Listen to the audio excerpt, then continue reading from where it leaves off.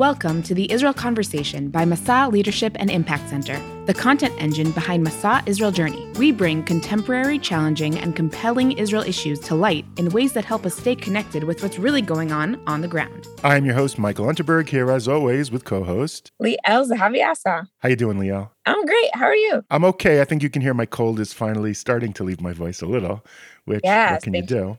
Yeah, and today's topic is Gush Katif Day in the Israeli education system and the general topic of Gush Katif and leaving Gush Katif. And for that, we have a special guest. Liel, would you please introduce him? Yeah, absolutely. So today we have a special guest named Yoav Yaron. He was born and raised in Neved Kalim in Gush Katif. After the uprooting of the Jewish communities in 2005, he moved to Nitzan. He served as an assistant commander in the IDF. He has since completed his BA in Comparative Literature and Jewish Studies and his MA in American Jewish Studies in the Ruderman program. Today he works for Jaffe at this Shlichim unit and lives in Jerusalem. Hi, Yoav. Hi, everyone. Thanks for having me. Welcome. And you just discovered before we started recording that for you guys it's a reunion a little bit. Yeah, a little bit. Yeah, I think Liel knows like every Jewish educator under 40, and I know like every Jewish educator over 50. So we have this middle gap. Yeah. So we need to find someone who knows the other gap. That's it. We need a third person who can fix the difference there. So Yoav, I honestly, maybe it's just because I'm an Oleh, but I wasn't aware that there was this institution in Israeli education of Gush Katif Day, where it's commemorated and it's taught about.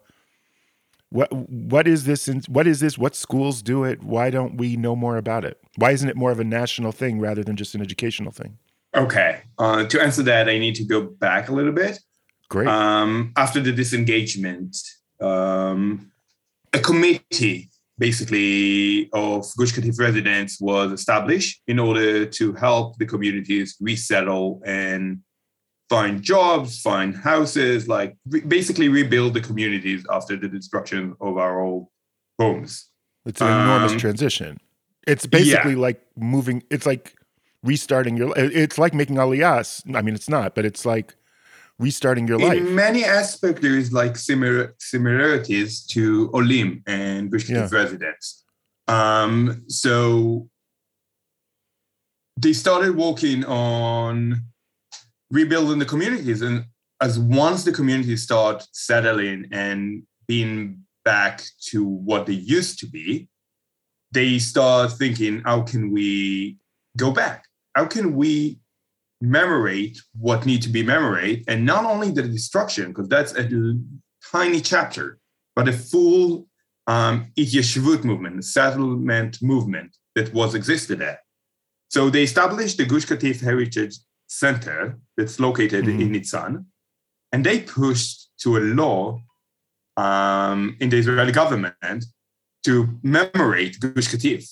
And therefore, the Gush Katif Heritage Center is under the Prime Minister's office, similar to Begin Heritage Center. Leading that, they could push it into the school system as an idea that it's been welcome and there is budget for it to commemorate and celebrate it in the school systems. Most schools that are actually celebrating that are Orthodox. I think it's mostly because they are more related to the story, politically wise and culturally wise. But why culturally? I understand politically that perhaps educators who align, and I think educators should decide if a topic is important for their students, regardless of their particular personal political ideology. But that's not so much the case in the Israeli school system, I fear, as probably in many countries. And I understand why educators of a more right-wing ideology personally would want to reflect on the loss of Gush Katif more. But why culturally? Why do they culturally, do you think they So if you see yourself belonging to, let's say, the left wing, it's too close to the date. It's too close to the event. A lot of people feel unwelcome to open it up, to criticize that, to judge it, to even think about it or speak about it. So culturally, they don't want to touch the subject at all. It's not only the political aspect, it's everything in their life. They won't touch the idea. Like, let's say the disengagement from Yamit. That was I will bet you most of our listeners don't remember the disengagement from Yamit. I wasn't born yet. Yeah, well, I remember it. I mean, I'm an old man, so I remember watching it on American television on the news, and the heartbreaking scenes of when Israel gave the Sinai to Egypt, and those Jewish communities had to be uprooted, and Yamit in particular was the one that got broadcast. Yeah, but the difference is that the prime minister was elected with this agenda. Right. The people who voted for the prime minister knew he's going to uproot Yamit. It's going to be the process of a peace. Well, not in 1977 when he was first elected, right? Yeah, that's why they went to the next election in order to actually proceed with that. Right. So with Yamit, we have a lot of time. Nowadays, no one, I think, actually deal with Yamit's story. But the idea is so far away that people are open to deal with it, to do sessions about it, to teach, to educate, to actually do something about it. When we're talking about Yamit? 16 years, yes, Yamit. Yamit was in 82. Yeah. We're talking about in 2005, we're still really close to the date. That's why people feel, I don't know, they don't really want to deal with that yet. So the school system opened the option to do it because it's not a political story anymore. It's an Israeli story. Yeah. And that's what I, as an educator, trying to emphasize. It's not about right or wrong. It's about that's what happened. I can share my own experience and let's move on.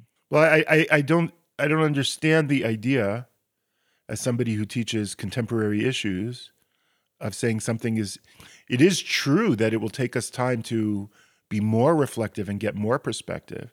But certainly educators have to communicate with students about current events issues as best they can. And here, I think you have, whatever your political ideology, if your unit was on not only Gush Katif, but also Yamit, and what it means for Israel to leave territory, and what's the same about it, and what's very different about it, that Yamit was part of a peace treaty, and Gush Katif was in the absence of any peace. It was in the abandonment of a peace process. I think there's so much to compare and contrast of those two that it makes a very rich educational unit, no? I totally agree. My goal, my personal goal as an educator and as a representative of the Gush Katif Heritage Center is to open the story to as many people who want to actually deal with it. If, let's say a gap year program, they want to deal with Israeli politics, I feel like this story is crucial for understanding what Israeli politics in the real life is. Because what happened in society was the meaning of believing in political agenda and actually pushing it to come to reality. If it's for the uprooting or against the uprooting, doesn't matter. But the Israelis are very actively politically. So that's a great story to actually reference. Well, I think that once you, and I'm going to ask you a little to talk more about the community you grew up in, but I think that for the people who were against it, and in retrospect see it as a huge mistake, I think for them there is a political reason to tell the story of what life was like there, while as those who were for the uprooting, and here's where I think it's educationally important to bring it up. They were for the uprooting for very patriotic Zionist reasons. But they may not want to discuss the story because it shows the price was very, very heavy and continues to be very, very heavy. And I always think that's a dangerous way to educate. When again, I think that the conversation has to be broad and well-rounded, and it has to talk about costs either way. And I agree with you, basically, is what I'm saying. I think it has to be a very open conversation. I have to say, from my experience, mostly from studying at Hebrew University, I had debates. I have a friend that grew up in a kibbutz around Gaza, and her family, her community was pro uprooting Gush Katif, and we had a conversation about it.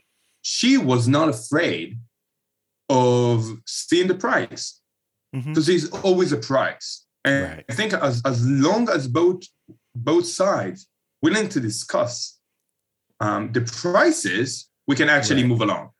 Right. That's exactly and that's exactly what happened with my friend. And I love it. I love this conversation. Even if you like someone I work with was an officer in uprooting, fine. I don't dislike him because of that. I want to understand his agenda. At the end of it, it wasn't against me. It wasn't against us. It was pro a bigger idea. Both sides are Zionists. Part of the educational days, like we're talking about the Yom Gush Katif, right? The Gush Katif day in the Israeli educational system. So is that idea of opening up the conversation and having that mifgash, or that meeting between the two ideas or between the two perspectives, is that part of the agenda for that day? I don't think so. I think that the agenda is to commemorate. And then it gives the school, you as a teacher, you as an educator, decide what you want to commemorate. You want to commemorate the community, you want to commemorate the political activism. What do you want to commemorate? When I've been asked to give a session to a school, I can give them what I think, but if they want something specific, they need to tell me, and I can direct the session accordingly.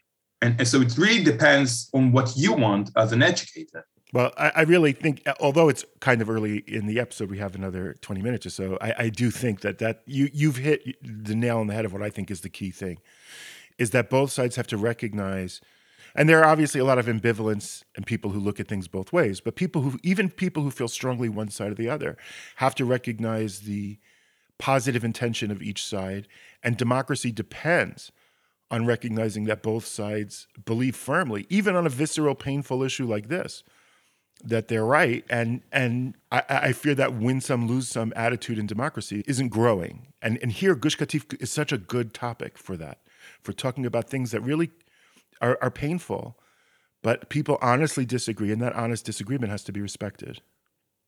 Yeah, I had the privilege of leading a session with Abonim Olami, a gap year program of the Abonim Dror movement here in Jerusalem. And that was fascinating. Obviously, the Abonim Olami are not typically right-wing politically. And the conversation with the student, with the participant, was, for me, refreshing. They ask about the Palestinian aspect. They ask about the establishment of those movements. It was like such a new thing for me. It wasn't the same people that I used to work and used to give session to. Different agenda. And that brings a new conversation. And that's actually what I think I want to do. I want to have conversation. I don't want to preach the choir. Right. Well, it's so healthy, and everyone grows from that. Everyone grows from that. So tell us about, I mean, I realize this is probably a little bit, you've done this probably a million times, but talk about what it was like to grow up there, and just give us some insight into what life was like there before the disengagement. Okay. So I grew up in Neve Kalim, basically the biggest yeshuv, the biggest community in Gush Katif. We had 21 different yeshuvim, different communities. Neve Kalim had around 500 families, the biggest one. Living there was fantastic. Like, even when the terrorists started, like the second intifada, it doesn't really affect us too much. I used to take hitchhikes to the beach. I used to take hitchhikes to different communities because I want to see my friends and stuff. Even as a little kid, I remember driving, like taking a bus from Gush Katif to Ashkelon. I think I was in the 6th grade. Life there was fantastic. We had huge spaces. We had dunes. We had trees. We had everything that we wanted. The childhood was fantastic. And then the second intifada in 2000 started. Things started to be a little more complicated. My dad had a garage in Neve Kalim industrial area. And for a time, he needed to actually use bulletproof vest to protect himself when he was driving to work. And that was the situation. Similar with COVID, you need to put a mask to protect you and protect the others. You do the same. It becomes mundane. It's not nothing bigger than that. So that's basically the childhood. It was very, very normal. We were around 8,000. I think it's hard for people who don't remember the Second Intifada or weren't here during the Second Intifada to remember the keep calm and carry on attitude that Israelis had, whether in the territories or not. But it also does come at a psychological price, just like COVID, but if not, maybe more so. Yeah, in some ways, I can say that nowadays, when we had like some bombing or whatever, I was very adish. I forgot the word in English. Apathetic. Thank you. So, like, sure, that's a situation. I might go to a shelter place or I might not. I want to say, the price of being calm toward terror attacks. But I feel like the reward is so much bigger, so it's actually better. So Gush Katif was around 8,000 residents, and we kind of know each other. I can vividly remember I will go whichever issue, whichever community, and even if I didn't know them, they most likely knew my parents.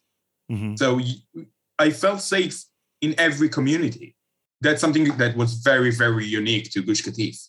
We were a very strong community. I mean, 8,000 people in even if it's 21 communities, it's not that many people. I live in Efrat, which has Efrat as one community has more people than all of Gush Katif had. And in Efrat, do you know each other? So it used to be, let's say 10 years ago, that if people said, "Oh, do you know so and so?" you probably did. But today, it's big enough that it's somewhere around 10,000. The connection stopped making. So 8,000 is still that number, whether it's in the supermarket or your kids go to the same school, or there's enough web of interconnection that the families all know each other, even if every individual doesn't know every individual. So here where I disagree. I think Gush Etzion is a great example, because there's a lot of similarities between Gush Katif and Gush Etzion. But where Gush Etzion, you don't necessarily know other people from different communities. Correct. When we're talking about Efrat, it's Efrat. You live there, so you most likely going to know. And I don't even know everybody in Efrat. Yeah, so we're talking about Gush Katif, 21 different yeshuvim, different communities. Some of them Orthodox, some of them secular, some of them go to schools in Ashkelon, some of them go to school in Etivot, some of them go to school in Gush Katif. It doesn't matter. But the community was so strong, so supporting. A real sense of community. That we actually knew each other. And when people had an issue, so many people would come to help. Can you give us a sense of why your parents chose to move to Gush Katif and live in Gush Katif? Oh, it's a really easy answer. So we are originally from Kibbutz Levi, near Tiberias. My uncle Zichrono Livracha, moved there with his wife, my aunt. And then he told my dad, come. So my mom and dad decided, yeah, let's try it out. So they moved. It's not the most Zionist story, but I feel like that's the thing about settling in different places. You don't need to think about the agenda, the ideology. You just do it because why not? It's a great place. There is an amazing beach. There's amazing nature around you. The community with the Arabs was fantastic. Like, we can't really imagine that nowadays, but like, to our audience, I would explain that one of the stories that they usually bring up, it's a story of a former resident from the Bet Kalim named Shoshel Nekaveh, where for a son bar mitzvah, she received a sword from a neighbor from the village. She asked him, "Why do you give me a sword?" He asked, "A sword is a symbol of peace between us." People learn how to drive in Khan Yunis. People went Friday shopping in Gaza market. Like, it's unbelievable nowadays, but like, that's how the community was. It's hard for people to It's hard for people to understand that coexistence was uprooted by the quote unquote peace process that was supposed to create integrity of the two communities, but it ended up dividing them into seeing each other as really different. I mean, it's an unintended consequence, obviously, but it's one of the tragedies, I think. Yeah, but it started before. It started with the terror movement, with the Hamas, let's say. The Hamas started like drifting us apart. I know I can tell a story. My dad had a garage and he had more than 20 Arab employees. Mm-hmm. One time, the story says that one of his employees didn't show up to work a few days, and then he showed up all beat up. My dad asked him, "What's up?" He said, "I don't want to talk about it. I don't want to talk about it." My dad pushed him. Finally, he understood that Hamas, or a different terror organization at the time, tried to convince him to commit terror attack. And he said no, he refused it. So they beat him up. Wow. That's how the strong relationship was. I want to emphasize that a lot of the Arabs that live there want us back. They had a fantastic relationship there with us. We had a fantastic relationship with them. They literally built my parents' home. Mm-hmm. Like, both communities received a lot from being neighbors. And are you in touch with any of them anymore? Is the family in touch with them? It's really, really hard because electricity in Gaza and Gaza Strip is unreliable. My dad, from time to time, get calls.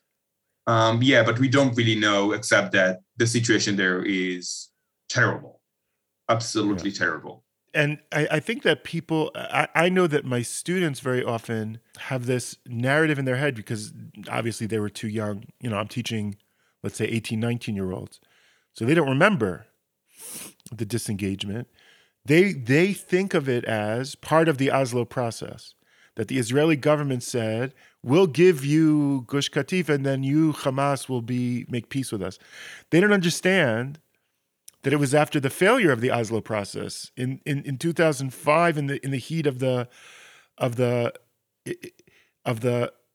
second Intifada, that it was decided, and the idea was to really separate the communities. That almost 2 million Arabs ruling 2 million Arabs is a high price to pay, so that 8,000 Jews can live in their communities.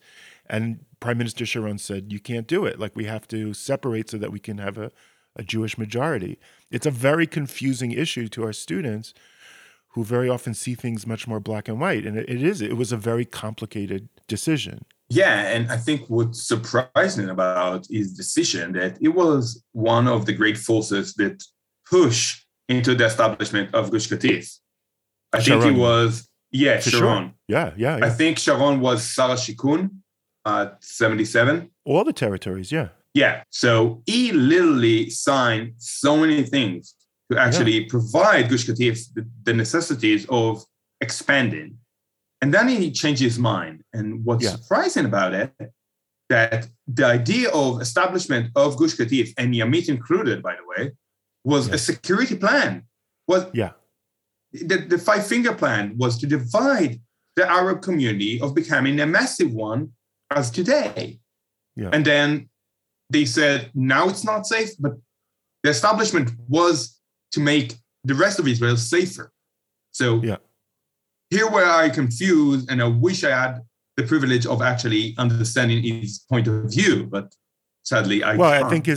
I think his point of view as a general was, we had this plan, it didn't work, and now it's time for a strategic retreat. That plan clearly didn't work. I think no one says it did not work. No one ever said security-wise it did not work. They might say the prices were high. We lost a lot of soldiers. We lost a lot of lives. Sure, that's true. But no one says it is not, this is not what we wanted. Because once we moved out, a few years later, exactly what everyone predicted happened. Rockets were shooting toward Jerusalem, to Tel Aviv. Nowadays, they can shoot everywhere. It's exactly what every general predicted. So why did they uproot us? Like, still, I don't really understand. Well, to give you, I think to play the devil's advocate, I think the idea is that Sahal, the Israeli Defense Forces mission of defending across the borders, of deterring enemies from outside of its boundaries from hurting us, is a much more sustainable mission than ruling over millions of Arabs to keep them quiet so that there'll be peace. And that ultimately, if you rule over them, ultimately at some point in the future, you're going to have to come to a decision of annexation and giving them citizenship, annexation and not giving them citizenship, or leaving the territory altogether. And I think the argument was, let's just cut to the chase. Let's just leave and separate our peoples, because clearly the anti-coexistence movement in the Palestinian world has been very successful. And so we have to stop trying to coexist and we have to separate. I think that was the... I want to add another layer to that, though, because in some ways you can say the same thing about places like Hebron and Kiryat Arba and some places in the Shomron and even Efrat, arguably, even though it's a little different. But I think also there's an element here of Gush Katif being sort of like a trial, like trying something out to see maybe if it would work, even though a lot of people predicted it wouldn't, and doing it in a place that wasn't giving up an ancient Jewish site. So in my opinion, difference, or if I, as I see it, the difference between some place like Gush Katif and some place like Yehuda and Shomron, the main difference is that there's no historical Jewish sites there. I mean, there are. I have to argue on that. On that, like historical, Jewish historical sites. First of all, some historian sees Gra, where Abraham was living, as in Gush Katif area. So I think that's a very Jewishly historical site. Adding to that, the great shul of Gaza. Right, there's an ancient synagogue. Rabbi Shimon Najara, like the poet who wrote Yaribon Olam was from Gaza. Like, we can't really say that Gaza wasn't a Jewish historical site. We have like I think Liel was saying, but it's not Hebron. Is the issue? It's not Hebron, but it's not the same. But it's important, almost as the same. Or Kever Rachel, or Rachel's tomb. Right. Kever Rachel is a different argument. No, but I'm saying if you draw a straight line between Hebron and Kever Rachel and all of the settled Jewish settlements that are in between, that there's more there than. My argument is that there's more there than there would be in Gaza in terms of what we want to protect and what we want to keep in our hands. Oh, okay. That I can understand. Yeah, and the idea is we've had it open to settlement since the late 70s, early 80s, and 8,000 Israelis are there, which is not a huge Israeli number. It's enough to build this beautiful place to raise wonderful. No, you need to understand that we're talking about 8,000 people. When we're talking about 8,000 people as the residents, like me as a kid was not counted as a resident. Yeah. Okay. So we're talking about in 2005, 8,000 people in place. Let's say we had plans of establishing new yeshuvim to expand more. We had, of course, a huge movement. So if we were there right now, I'm guessing we were around 15,000, even more. Probably. So so the understanding of 8,000 people is a lot when we're talking about how the yeshuvim were spread, how little they were. We had communities of 60 families and communities of 500 families. So those can expand really, really fast. And quite frankly, the growth in Yehuda and Shomron in the West Bank has been since 2005. If you do a comparison model, it would be much bigger. I agree with you. But you were just saying you didn't understand the other side, and I do think that was the perspective from the other side.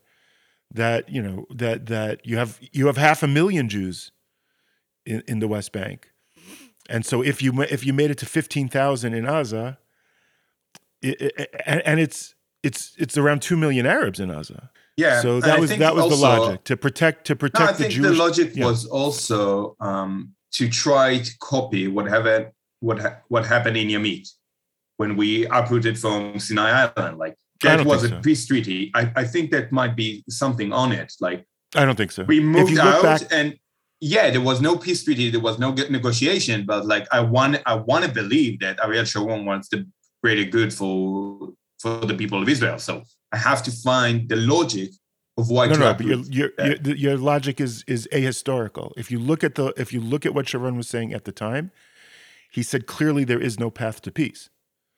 This is not Yamit. Yamit was, in order to have peace, we will take out this community. Gush Katif was, since there can't be peace, we have to take out this community. Otherwise, we're going to be ruling 2 million people, and that's a demographic threat to the future of the Jewish democracy of the state of Israel. And so we have to, those 8,000 people are going to have to move. Agree or disagree, that was the logic. Yeah. It was not. I think it was he also explicitly. said, nobody in 2005 was saying, maybe this will change the atmosphere and the dynamic, and maybe the Palestinians in Gaza will look at us more positively. Nobody. That's not fully true. Ariel Sharon said it a couple of times. He changed his mind a lot of times, as we know it. But yeah, he did believe at the beginning, anyhow, that one side gonna move out, that can lead to a conversation. Okay. I also had a lot in terms of Yeah. Israeli society. I had a lot of friends at the time who were very much pro the disengagement, and that they wholeheartedly believed that this was going to change everything. Yeah, I don't know anybody who understood the. Listen, in 2005, there wasn't an Israeli who said goodbye to their family in the morning who was confident that by the time their kids got home at the end of the day, that they would all see each other. The Second Intifada, and even as it was being stopped and wound down, there was a pervasive sense in all Israeli society, which still exists today, that there is nobody on the other side to talk to. There are no serious leadership. There is no serious movement that seriously wants to live as two states by two sides. And therefore, this problem is intractable for at least another generation, if not more. That it was the prevailing Israeli attitude, and it is the prevailing Israeli attitude. And it's why the Israeli political left has not gotten off the floor, really, since 2005. So the fact that you knew people who said that, okay. I don't believe Sharon believed it. It certainly doesn't fit Sharon's mental profile. And it certainly doesn't. His party and whatever happened after this engagement proved that they want negotiation, they want conversation, and they saw the one-sided uprooting. So does Netanyahu. Of course, Netanyahu always wants negotiation. He still says it today. Yeah, I understand, but Israeli leaders always say they want negotiation. No, but like the agenda of the uprooting was also for that. I think it makes no sense in real time. And that's how we not be making sense in 2005, but you need to understand that the program was exposed in 2003. By the time in 2003 till 2005, a lot changed. A lot changed in the, let's say, the society conversation, the political conversation, the defense conversation, in so many aspects. So in 2005, he might have said what he said, but to begin with, he did not say that. All right. I also just want to say, in terms of the society, I mean, there were, like, for the listeners who weren't here, who don't know, who weren't even born yet, the entire country was covered with blue and orange ribbons. And what that meant was that there was a huge thousands and thousands of people who were pro. Explain the ribbons? I'm going to explain in a second. So we're pro disengagement, and they were carrying blue ribbons, and these blue ribbons were on their cars, and they were on their backpacks, and they were on everything possible. And then people who were against the disengagement, who walked around with orange ribbons, and who were against the disengagement, and again, they put it on their cars, they put it on their backpacks, and it was everywhere. And so in Israeli society, you can see it visually. You didn't even need to talk to anyone, but visually, you could see how the whole country was. There was a divide. There was a huge divide. And people who really believed and were really pro this idea that this was going to bring the peace. If you're for disengagement, it doesn't mean you thought it would bring peace. The blue didn't mean this is what will lead to peace. I disagree with you. I strongly disagree with you. With the conversation I had with many activists in the left wing area, and of course that's in the left. Believe in that. The people who put the blue ribbon were from the left wing. They were active. The people who, let's say, a student body in the Hebrew University. The Hebrew University was like a huge debate there. There was like the right wing student body. There was the left wing student body, and both of them believed in the agenda. I understand, But Ariel Sharon was not from that wing. And Ariel Sharon represented a political coalition that agreed with him, but not with those people that you're describing. They wanted disengagement for a different set of reasons. And quite frankly, that coalition of that movement that you're talking about couldn't wield significant political power because Israelis had lost faith in them. And the majority of Israelis supported that disengagement. It's a complicated issue. The fact that it was supported... Don't do that political mistake that say because people agree on a policy, they all have the same agenda. No, but I think that's saying that a large part of Israeli society who walked around with blue ribbons didn't believe that this was going to bring peace is a false statement. I don't know. I don't know what the statistics were. I don't know of a poll of people with blue ribbons. Why are you doing it? But I can tell you that Ariel Sharon and his political people in leadership in the government didn't believe that. We can agree. Blue ribbons didn't vote for Ariel Sharon and his party. Nachon, b'diuk. That's my point. That's exactly my point. Yeah, but we can't really say that he was a right wing either, because he basically lied to his voters as well. No, that just means he's a politician. He absolutely was. No, I strongly disagree. He lied. That's okay. He lied. Of course, that's what all politicians do. No. Okay, please name for me the politician who didn't. Ayelet Shaked. Ayelet Shaked. Okay. Yeah, and she's doing great in Israeli politics. Name the successful Israeli politician. By the way, I honestly do believe it's part of their job. I disagree with that. And I think that might be just, I don't know, many things. But like at the end of it, Ariel Sharon lied to us. And that was unacceptable. That was why me as a personal... No, stop. I'm not convincing you to vote retroactively for Ariel Sharon. I'm not convincing you to support Ariel Sharon. But when you say, I don't understand, it makes no sense to me.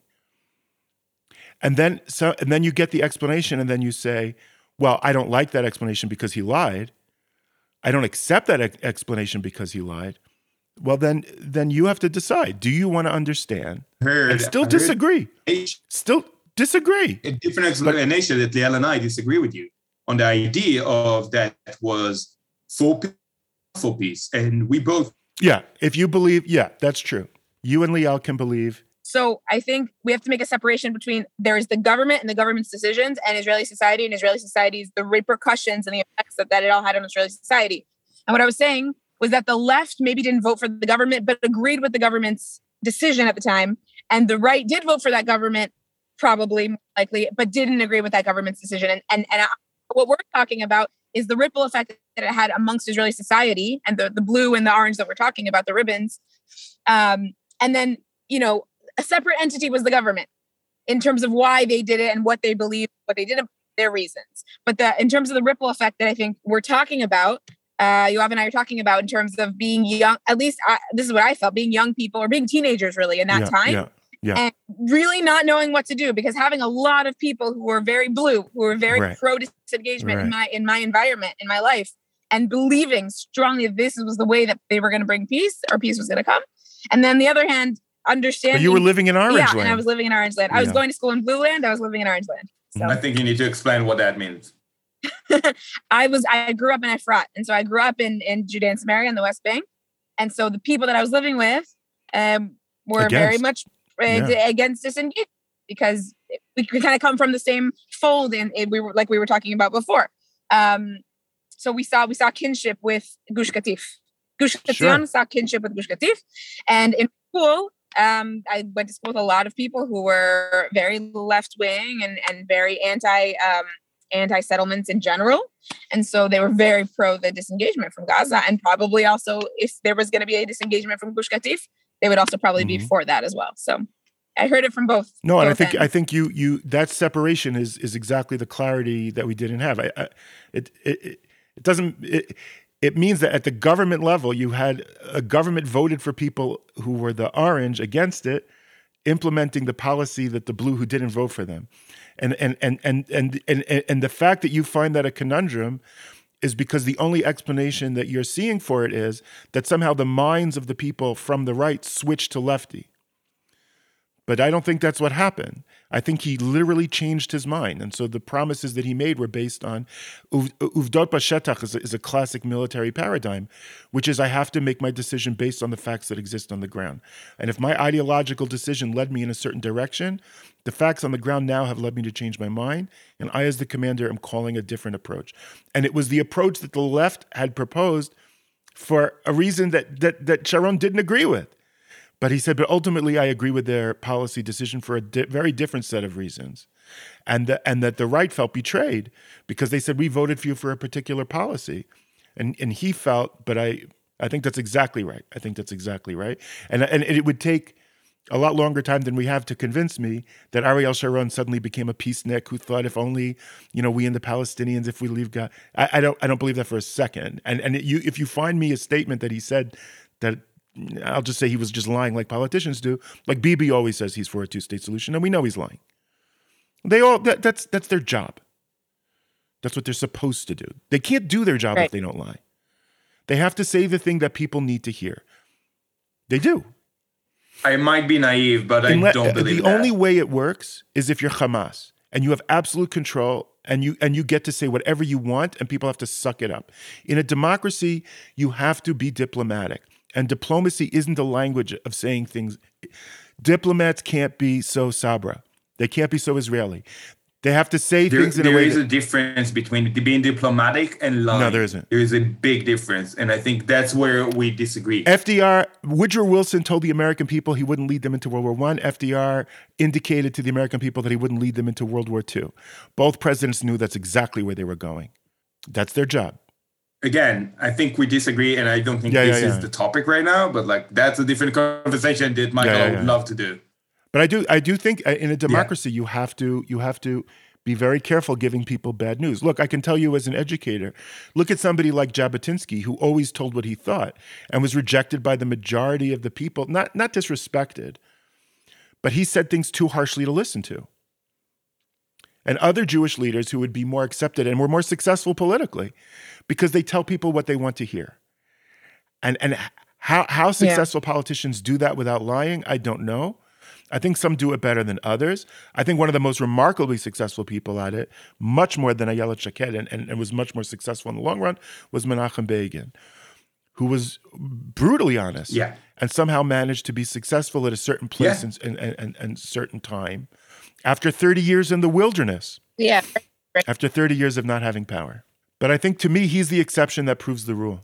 But again, also, he's exceptional. I agree. On that, I agree with you. I think he's an exceptional leader that we should all in some things. On the other hand, he was not a terribly successful prime minister, and his career didn't end well. And he turned on Ariel Sharon and threw him out. I mean, being a good leader doesn't mean you are a good director. There's a different aspects of it. Correct. So it is very complicated. So I try not to, whatever Sharon's strengths or failings, I don't think he was a good leader. I think he was a strong director, whether right or wrong. I think he was a general to the end. Yeah. He functioned like a general. And when in 73, when they said, be careful where you go with the tanks, and he rode right up to Cairo, he was a really Israeli general. As we say, Ariel Sharon is a bulldozer. Yes. Is a good bulldozer. Yeah. Well, you agree with him. There is the other side of the bulldozer. When I disagree with him, he's still going to go full. That's right. That's how he works. Yeah. And sadly, I was on the other side of the bulldozer. That's right. You got bulldozed. Yeah, literally. Literally. But again, whether and I don't think anybody argues anymore that Gaza can be. And I mean, to me, maybe crime is too strong a word, but the biggest, I don't want to say failure because it's too weak a word, was that those rockets came not long after, and the government took way too long to stop them. If you're willing to take that price of removing that safety barrier, then those rockets are inevitable, and you have to deter them. That was one of the biggest. Yeah. Sorry. That was one of the biggest frustration that I felt personally. Like, we moved to Nitzan. Right. We live in a temporary housing, a caravilla. Okay. What And is then that there in were English? bombing. A trailer, And we were like, like a trailer. a trailer, home. basically a trailer made from drywall. Yeah. Really, really not shelter at all. And we were like, what the hell is happening? Yeah. We moved out. We were forcibly moved out, and now we are unsafe again. Yeah. So hear that. What the government did to protect us, they brought cement pipes, meaning for like a sewage, to protect us. So we needed to get out of our home in the middle of the night to what we call biuvit. Concrete sewage pipes, Yes, exactly. Yeah. So this is ridiculous. Think about it. You were forcibly out, and then you are unsafe again. So for what? I don't think that's what we felt at that time. You can tell that I always like to look at things from both sides. I don't think there's another side to that. I think that's that's the most basic responsibility of a government, is to provide for the basic functioning welfare of its citizens, and citizens who sacrifice so much and are in so much pain have to be put to the front of the line. And I honestly don't think there's the aftermath of the disengagement, I don't think is defensible by anybody. I really don't. I don't think I don't think there's another hand. It's partially why I give you so much credit, Yoav, spending so much of your time and your energy getting this out. I imagine it must be somewhat psychologically helpful to try to get positive from it. But on the other hand, it means you're carrying your burden very upfront all the time. I'm sure a lot of people just want to move on with their life. So I can't move on. It's part of who I am. Yeah. It's part of my identity. It's part of my past. So I decided to do what I can. I take my personal experiences. I take the information. I get my education that I've been studied for many years now, and I'm pushing it to give it to whoever wants to hear. And I'm actually directing you now to educators. If you want to have sessions about Gush Katif, if you want to have sessions about something that is not easy to talk about, reach out. We have resources. I can come, and that's what I want. That's what we want as Gush Katif Heritage Center. We want to commemorate the good, the bad, and the complicated. Yeah, you're exactly. I mean, I'm not saying this just to flatter you. I'm saying this so the listeners appreciate it. You're exactly who should be. I mean, because in my opinion, and this is biased because I'm an educator, because you're approaching it as an educator. No, you're not trying to indoctrinate.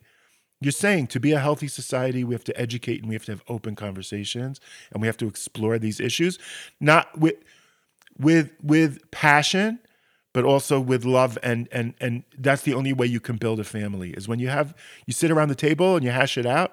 And at the end, that's when you really hug and you really know you love each other, because you're able to talk through disagreements.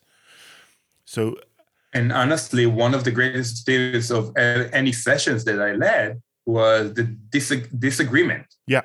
Because the disagreement led to a true conversation. Yeah.